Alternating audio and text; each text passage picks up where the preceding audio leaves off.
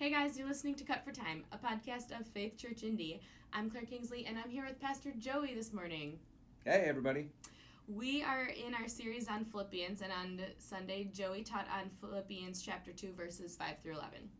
If you have not had a chance to listen to a sermon yet, pause this podcast, scroll up or down, depending on how your podcast feed is organized, to find our sermon on Sunday. And you can also find it on our website if you'd like to watch it in video form. And you'll also see there are discussion questions that our pastors write for you to be able to talk through with your family or your community group after the sermon. So that's there for you. But if you did listen to Sunday's message, you'd know that Joey talked on having a mind of Christ. Joey, why don't you take one moment to tease that out for us?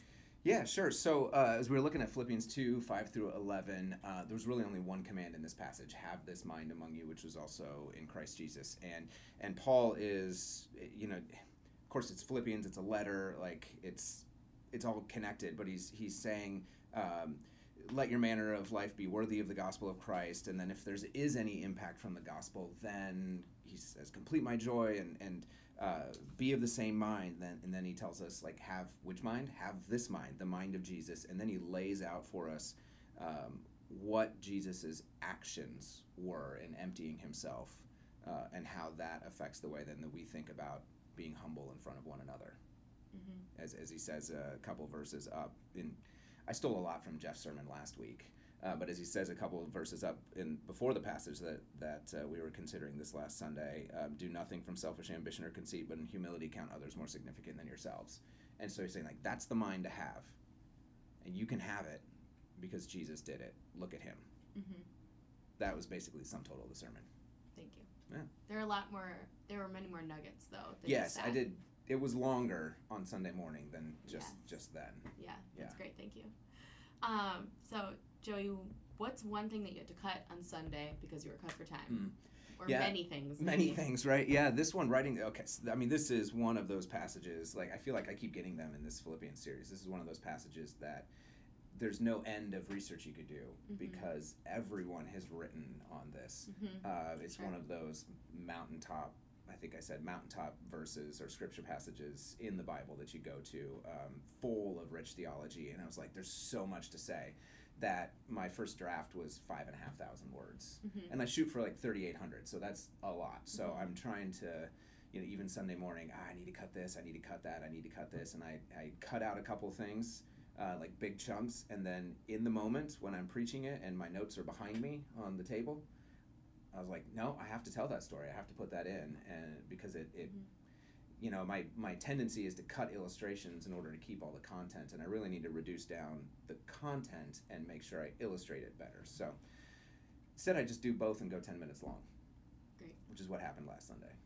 No one minded. That's great. I don't know. I saw a lot of people walk out 2/3 of the way through. Your husband walked out, so.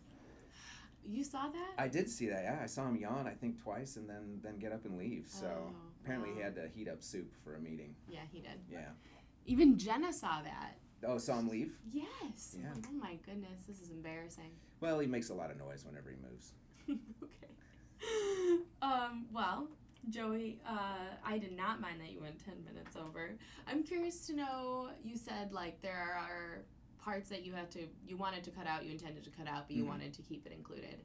So when you do, is it the final direction of the sermon always stay the same throughout the course of all these iterations? You always know where you want to get to, or how often does even that final point change as you are writing your sermon? Right. As I'm writing it, the final point tends to stay the same. I think we talked about this a couple episodes ago about early in the development process, you might think you're going one way and then end up going somewhere else. So sometimes the title doesn't match where you end up with the sermon. But this particular week, like, I knew where I wanted to end up because, like, with this passage, the tendency, especially the tendency for seminary trained pastors, is like, we've walked through this in classes where we're like, okay, when it says emptying, that's the Greek word kenosis, and we need to talk exactly what emptying means, and the thing to be grasped is harpagmon or harpagnom or something, harpagmon probably, something like that. I don't have the Greek in front of me, and it's like that word is hard to translate, and we need to go through what all these things mean. that's not why Paul included this passage in or quoted this hymn in his letter to the Philippians. It wasn't because he wanted to make a systematic theological statement about high Christology. It was like, look at Jesus, look at what he did. So it's easy for, seminary trained pastors to bring to the passage the questions that we're trained to ask of it, instead of the questions that people in the pews are asking of a passage, like, why does that matter? Or how. Or how, right? Yeah. So that was, I knew I always wanted to go that direction. When writing, the maybe the funnier part is in delivery, especially once I get going.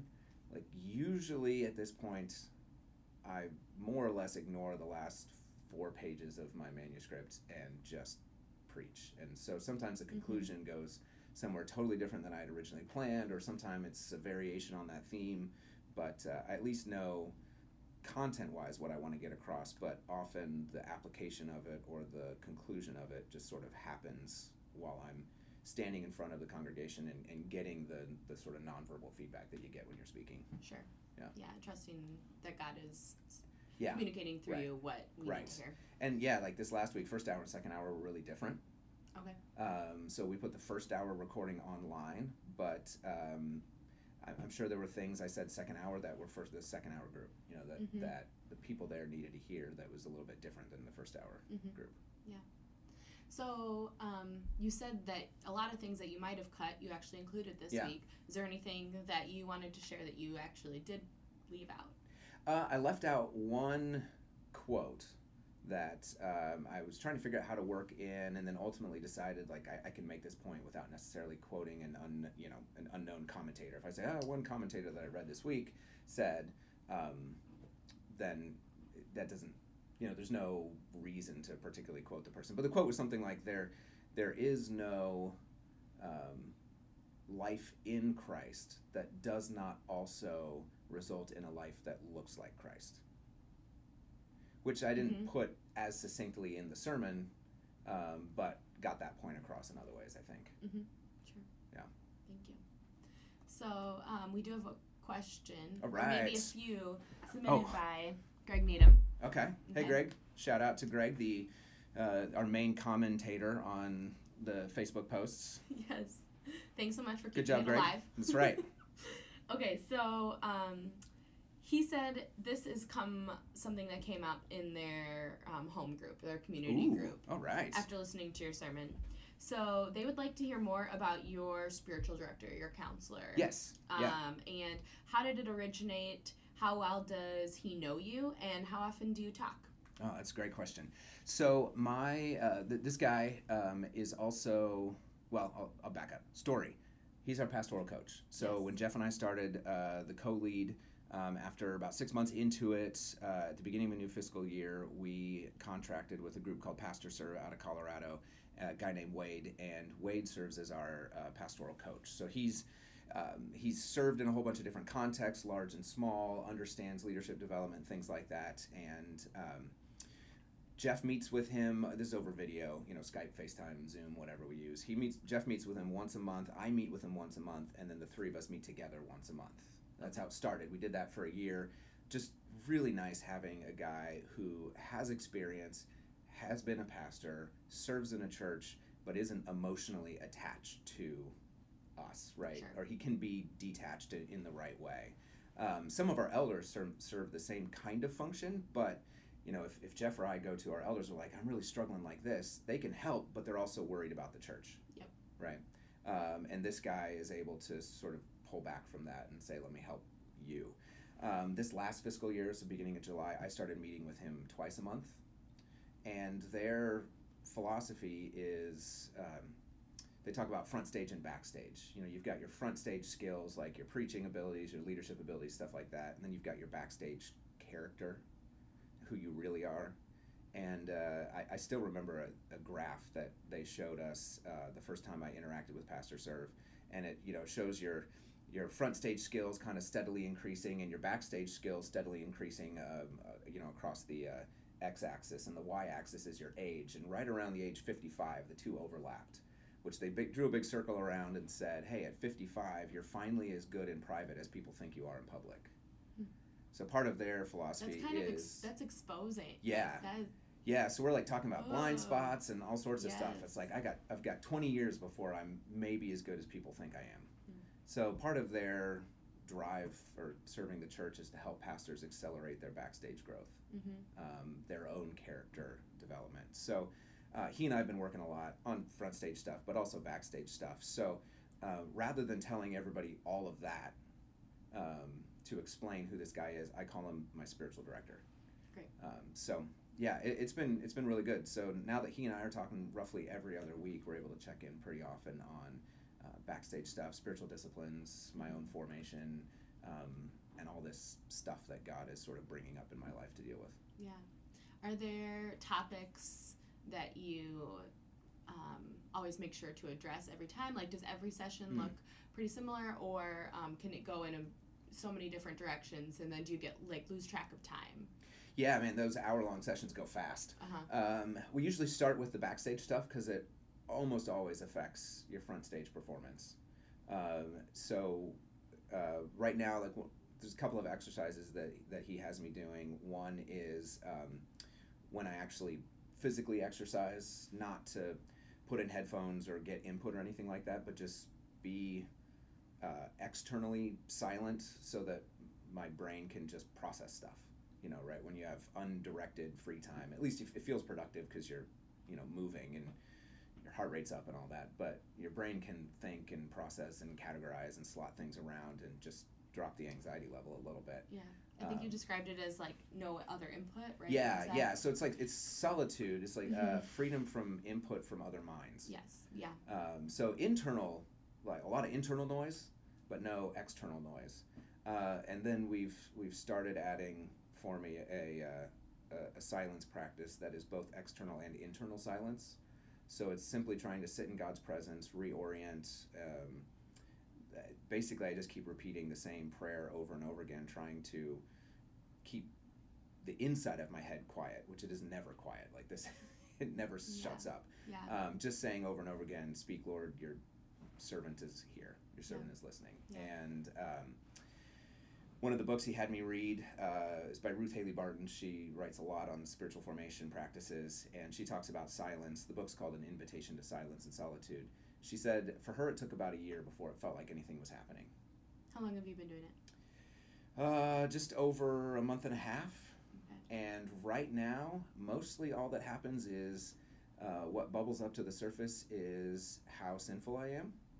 So I can't say I'm super excited every time I sit down to be silent. Yeah. And what comes to mind is all the amends that I need to make or people I need to ask forgiveness of.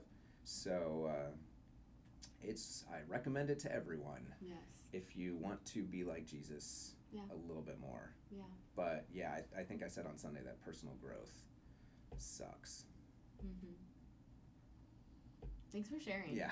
I Yeah, just no want problem. to say something that Greg said and something that I would agree with. He said, I appreciate Joey's openness to share about the conversation with your spiritual director, and I would agree. So thanks so much for going deep with us in this podcast. Yeah, no problem. So transition to something maybe more light. Do you have a joke or a personal story or something that you'd want to end with that you had to cut for time? Well, a few people asked me. So one of the stories that I had cut was the whole thing about Jenna and I, my wife, kicking me under the table. And just to clarify, I did not embellish those stories at all. She has definitely kicked me under the table. I have actually turned to her and said, "Did you just kick me?" Not understanding what was happening. A few people thought that I was maybe playing it up, but no, that's how dense I really am. And that's what actually happened. Thank you. Yeah. Thank you, Jenna. Yes. For Amen. working on that backstage stuff. Absolutely, man. When Maybe that is front stage stuff. Yeah. When we got married, she saw potential. It's great. Don't we all? Yeah. All right, well, that's all we've got for today's episode of Cut for Time. If you enjoyed the podcast, take a few seconds to leave a review. The more reviews that we get, it makes our podcast more visible to people who are searching for our content and for our church. So, Joey, it's time to sign off. Any final word? Any final word? I'm Pastor Joey, and make sure you stick around, because after the music, there might be extra little nuggets of surprise. Yes. And if there isn't, then you have the satisfaction of knowing you listened all the way to the end.